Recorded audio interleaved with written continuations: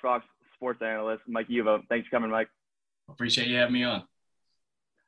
So we went back and forth on social media the past few days, and I saw that you're from the same area of Massachusetts as I am.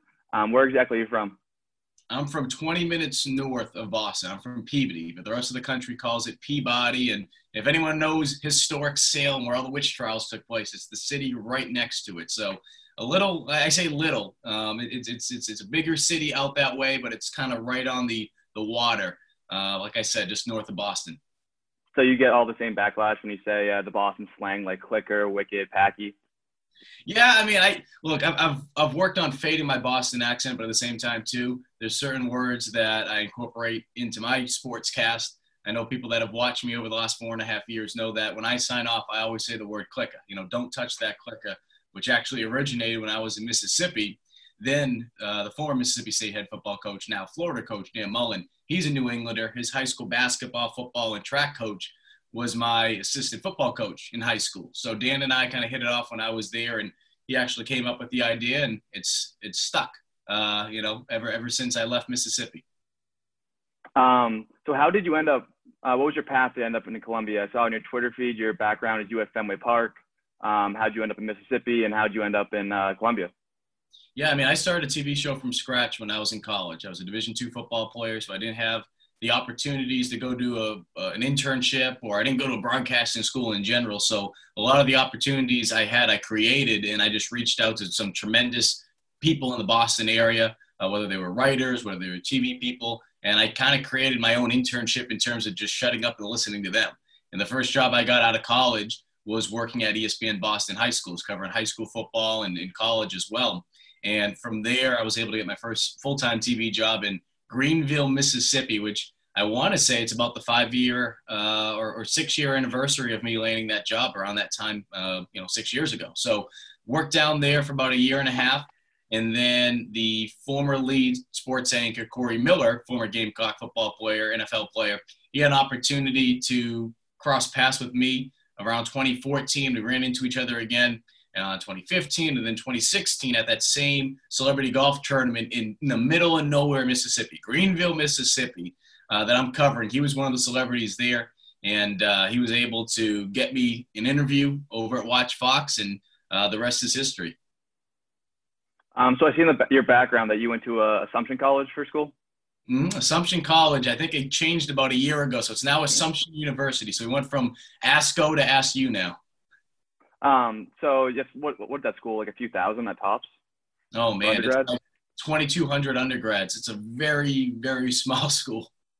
So I have a brother that goes to Plymouth State up in New Hampshire, and I remember I was visiting him when I was in high school, and that school is maybe 3,000-4,000 tops. And I remember visiting and seeing like the whole college experience. I thought it was the coolest thing ever. And then a few years later, I'm coming down to South Carolina, and it's a completely different world. So being from the New England small school area, then coming down and reporting on Columbia, South Carolina, is there any differences that you noticed, like when it comes to like the whole town atmosphere around the school, or just the passion that goes into South Carolina sports?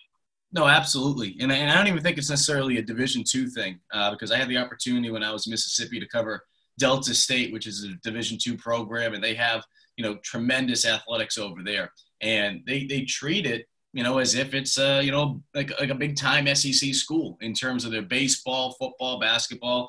You go out there, the tailgating's huge. So I think it's more so, one, the part of the region, the part of the country that you're in and the region that you're in. But number two, I mean, if you go obviously to an SEC school, and whether you're a student or you're covering it, I mean, it's going to be obviously much, much bigger. So I think having the opportunity to cover football down here in particular, but obviously cover the other sports, basketball, baseball, soccer, volleyball, keep going down the list, being able to be down here, and then just the fact that our station is practically on the campus of a big-time college, you get to experience it every day. Maybe a little bit too much sometimes when you're trying to drive to class and you got to go through all the traffic of people crossing the streets. But it's been a cool experience, and I think being able to witness SEC sports up close is something that I've always dreamed of. Obviously, never having the opportunity to have played in the SEC or get to experience the student life of it. It's pretty cool to be able to experience it now from a reporter standpoint.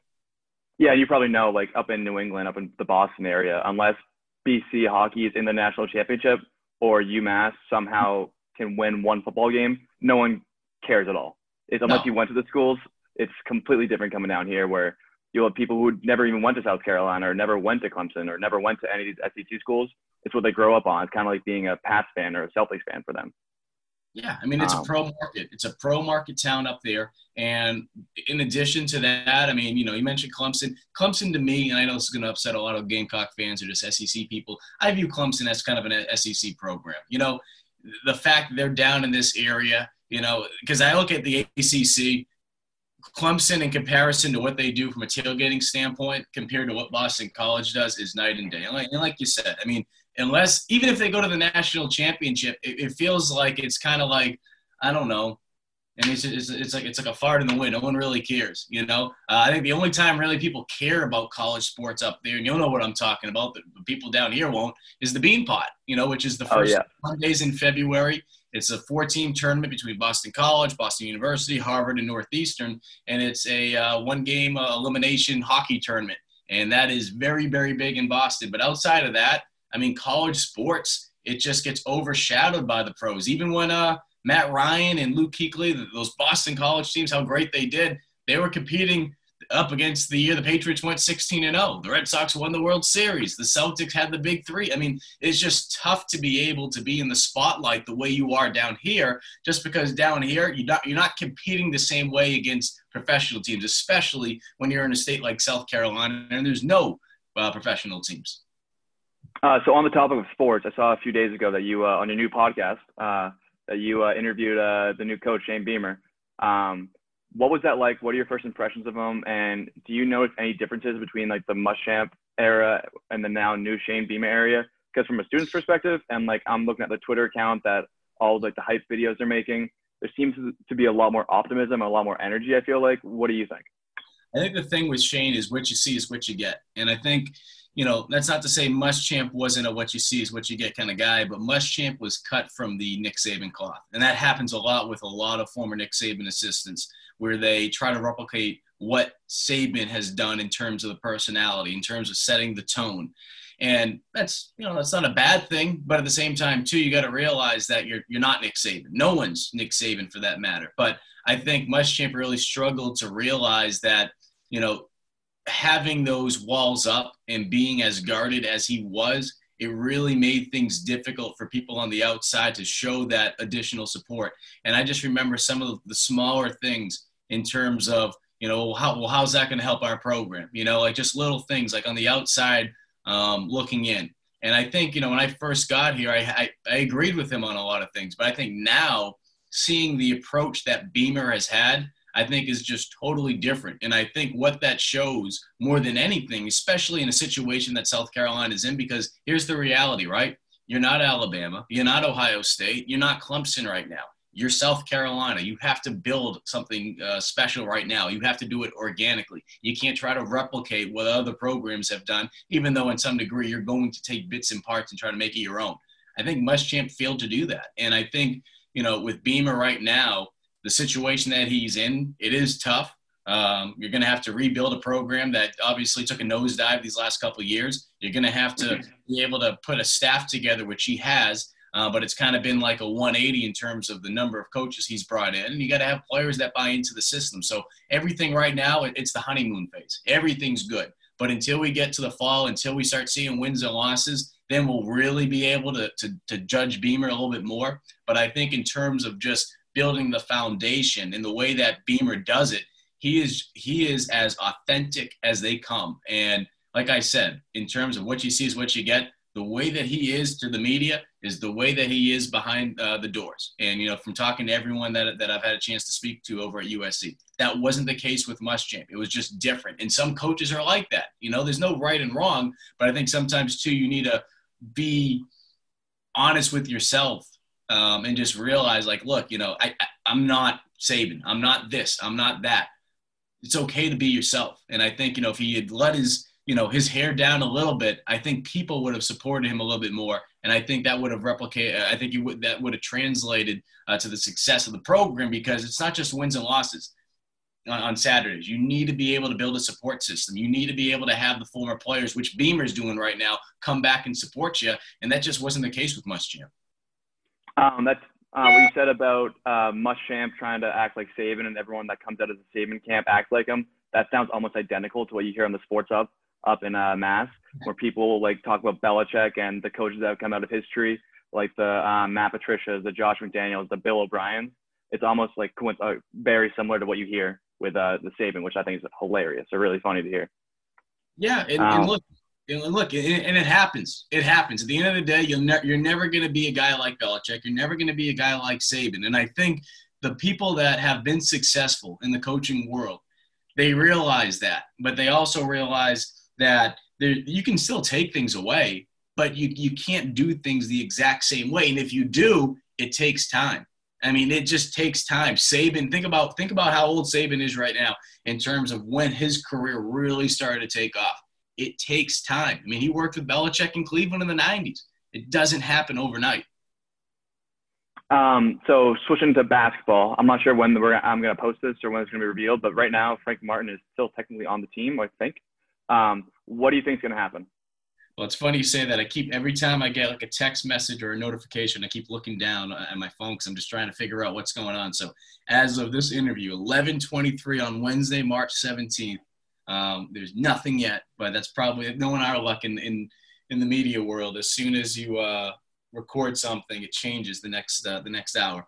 I think, I said this at the beginning of the week, that I felt the longer this dragged on this week, which as of yesterday, I was told it could go all the way into Friday.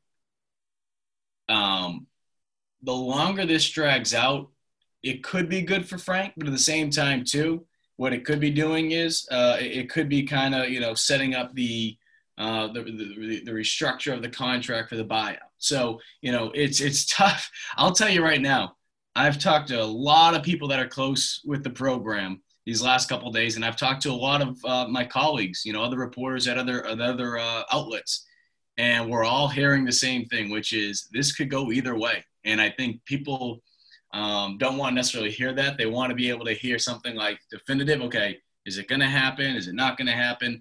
But the bottom line is this: it comes down to Frank not being bullheaded with it. And he's got to be open to the idea of what South Carolina is trying to do. I understand where Frank's coming from. I totally understand that. You want to be able to have that security. You want to be able to have the opportunity to tell recruits here, I'm going to be here for more than 1 year when it comes from a recruiting standpoint. But from the other side, I can see where USC is coming from, which is, hey, look, we're not going to give you an extension right now. We also want to put ourselves in a situation where if we do want to move on from you, we have a buyout that we have to give you. So I think, it's just like anything in the business world. Everyone's going to want to have the upper hand. And I think at the end of the day, USC ultimately is the ones that control the cards, and they're the one that has the upper hand. And I think what it comes down to is Frank willing to give up a little bit of what he wants to get? And if he does that, what will that look like in return? South Carolina could say, hey, Frank, you want a 2-year extension? Good. Here's 2 years. But now we're dropping that buyout from $5 million to $2 million or $1 million. So it kind of puts Frank in a tough spot because at the end of the day, yeah, on paper you have more years on your contract, but really it comes down to just being a 1-year deal. And I think that's what USC wants. If Frank's back, it's essentially going to be a 1-year deal. And if you can't get it done next year, we're going to move on from you. So, and I've said it from day one throughout this whole COVID situation. I think Frank should get a pass for this year. COVID twice this year. Team missed about a month, 28 days. Your big man, one of your best big men out for the year. No other Power 5 team experienced anything like that. And if there's going to be energy about let's move on from Frank, where was this at the end of last season? Why is this now? I just can't judge a man based on this season, especially after everything they've been through. So I keep making like Boston comparisons because you and I both have the same experience with that. I forget who the manager for the Sox was in like 2013, but I remember like a few years after where we weren't getting the wins, we weren't getting the production we needed. It seemed like they were kind of holding on just based off the 2013 championship. Mm-hmm. Do you think Frank is still kind of living off of 2017 in a certain aspect? Yes and no. I mean, I think, put it this way, and it was Farrell, by the way. Oh, yeah. For the Red Sox. If Frank didn't make it to the Final Four, I mean, Frank had no tournament appearances. I think he's done. I think he's done. But the reality is, not only does he have a tournament appearance, he should have two. They got hosed in 2015. Not only do they have a tournament appearance, but they went to the Final Four, which, when you're in the tournament, anything can happen. But the fact that you've made it that far, something that no one else in this state has been able to do, something that when you look at from a historical standpoint for South Carolina, they've made the tournament 5 times since 1975. 5 times. Frank Martin has the same amount of wins than any other coach combined in that span of tournament wins. So I think it's funny when people say, "Oh, Frank hasn't made it to the tournament." Is the barometer just to make it to the tournament? Yeah, I understand. Who doesn't want the excitement? But not only has Frank made it there, he's made it deep. And I think what people need to realize is there's nothing wrong with wanting to raise the bar in terms of where you are in mediocrity. I get that. But at the same time, too, you have to realize who you are. You're not Duke. You're not North Carolina. Like I was saying with football, right? You're not Duke. You're not North Carolina. You're not one of these blue bloods in basketball. You're just not. I'm sorry. That's just the reality of it, especially in this region of the country when you have to compete against those schools for recruiting. But with that being said, there's nothing wrong with wanting to take things to the next level. And I think where Frank has, kind of run out of gas a little bit in terms of that buzz from that Final Four year, it's getting to that point. But like I said before, I don't think that this is the year you pull the plug. I think you give him one more shot. And if it just isn't, you're not able to physically see the improvements on the court from a win-loss standpoint, then yeah, you're going to have to pull the plug at some point. But it's just like, I don't think people really, really recognize the fact that South Carolina historically, especially after Frank McGuire, like I mentioned, that almost 50 years of 50 seasons, and you've only made the tournament 5 times. Frank has the same amount of wins than anyone else in the tournament in comparison over that time period, which is just insane. But that's just what USC basketball has been. And I just don't know what people want. You're not going to have Coach K walking in the door. Sorry, you're not going to have like a Steve Spurrier situation where you have this great coach, one of the greatest coaches of all time, just walk in and kind of do a retirement tour in South Carolina. It's just not going to happen. Who do you have in your bracket right now, winning it all, or at least one of your brackets? I haven't. I'm in a different type of pool. So I'm not picking necessarily the games, if that makes sense. God, I think the thing with this year's tournament is it goes much further than who's the better team. Don Staley was talking about it with the women's tournament. Think of all the downtime these student athletes are going to have, especially if they're winning. All they're going to be able to do is go to practice and stay in their hotel room. I mean, that's all they're going to be able to do. So it comes down to which team is going to be mentally strong. And I think, if you go down the list of some of these teams that have tremendous senior leaders, I think those are the teams that are going to be able to find ways to get it done. So, look, yeah, Gonzaga is going into the tournament. They're hot. I know a lot of people are riding the Gonzaga bandwagon, and they've historically been a good program over the last couple of years, but they've never been able to get it done. I'm not sold on Gonzaga, so throw Gonzaga out the window.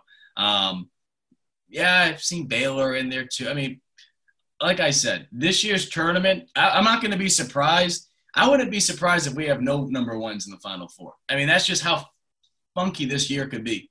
What I'm basing that on is, like I said, this is much further than just what happens on the court. It's going to be the toll that players are taking once this tournament rolls on. So I expect a lot of upsets this year. I truly do. And I wouldn't be shocked if we see some type of Cinderella make their way down to the Final Four this year. I don't know what seed number that is, and I know that's really not too far of a stretch. It's just like, okay, Cinderella's happened, but I think this year we could really see some crazy things in the tournament. So that is the politician answer, which is I'm not really giving you an answer, but I just expect a lot of fireworks this weekend. And do you think the women are going to run the table or what? Yeah, I mean, look, I think the thing with South Carolina is the challenging part outside of, like I mentioned before, they need to be able to be mentally strong as the tournament just goes on.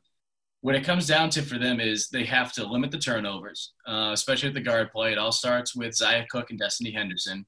But on top of that, they need to be able to finish down low. And Aliyah Boston, I'm putting a lot of the onus on her just because we need to see her continue to flick that switch. She needs to turn into that aggressive, son of a gun down in the paint that kind of A'ja Wilson was, off the court, sweet and smiley and giggly, making all the jokes. But when A'ja got on the court, especially that sophomore year, that's when we started to really see her flick that switch.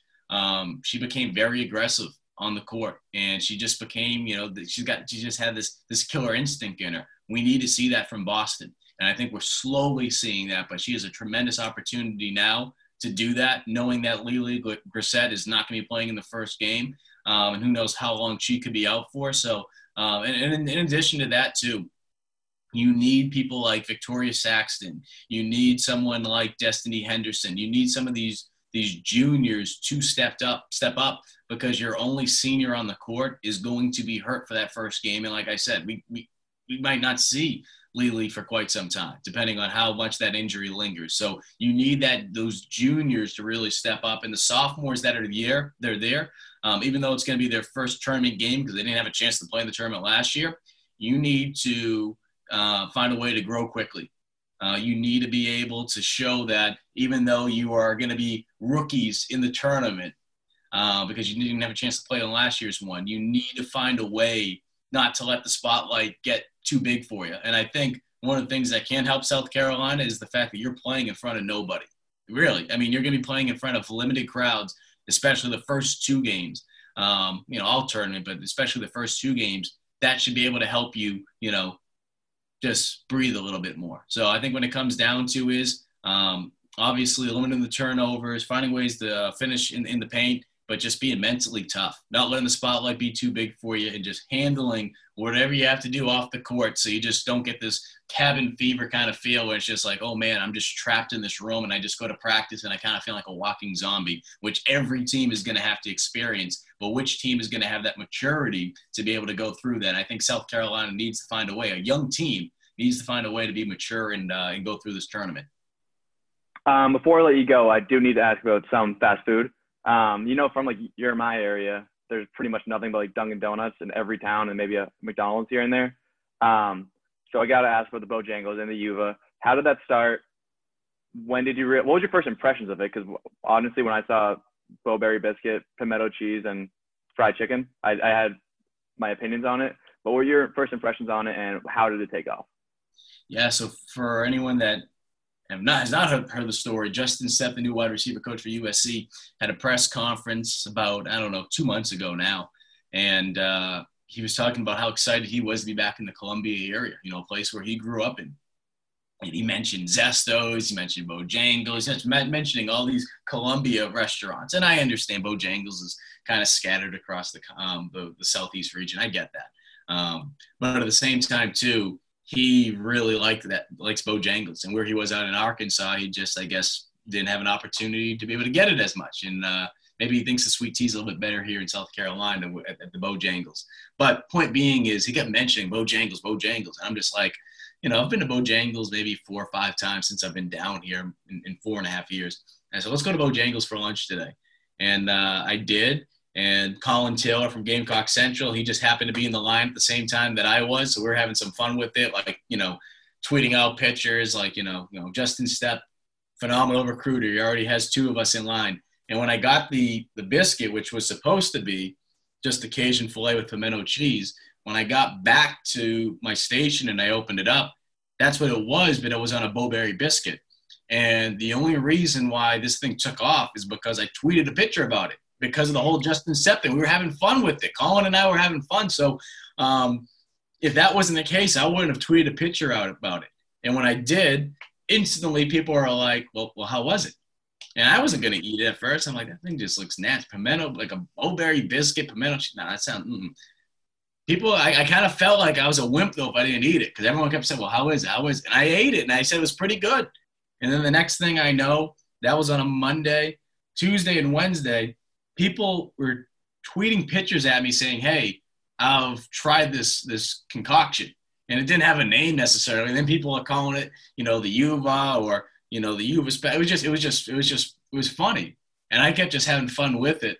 And that Thursday, I received a message from someone over at Bojangles saying, hey, think this thing might actually turn into something. Stay tuned. And the next couple hours pass by, and then I see a professional photo shoot of this Bo-Berry biscuit with pimento cheese on occasion. It was just unbelievable. And it just kept going from there. And there's been commercials, there's been signs throughout South Carolina at the Bojangles restaurant. So I've enjoyed it. I've had a lot of fun with it. I'd be lying to you if I didn't, because it's just something I never thought in a million years, especially being a northerner coming to the South and this being a Southern fast food chain, that I'd ever have something named after me for like a biscuit or a sandwich. So it's been pretty cool. Right now, and maybe I can get some help from people that are listening at home. They have this Bojangles biscuit tournament. So it's like March Madness, but there's 16 items. And currently right now, we blew a huge lead. I don't know how we blew this lead, but everything's being voted on Twitter. We were up by a lot. We were up by 65% to 35%. And now we have fallen behind. So we still have 3 days to vote. So go vote. We'd like to make a deep run. We could be the Cinderella of the tournament, because a lot of people outside of Columbia probably have no idea what this thing is.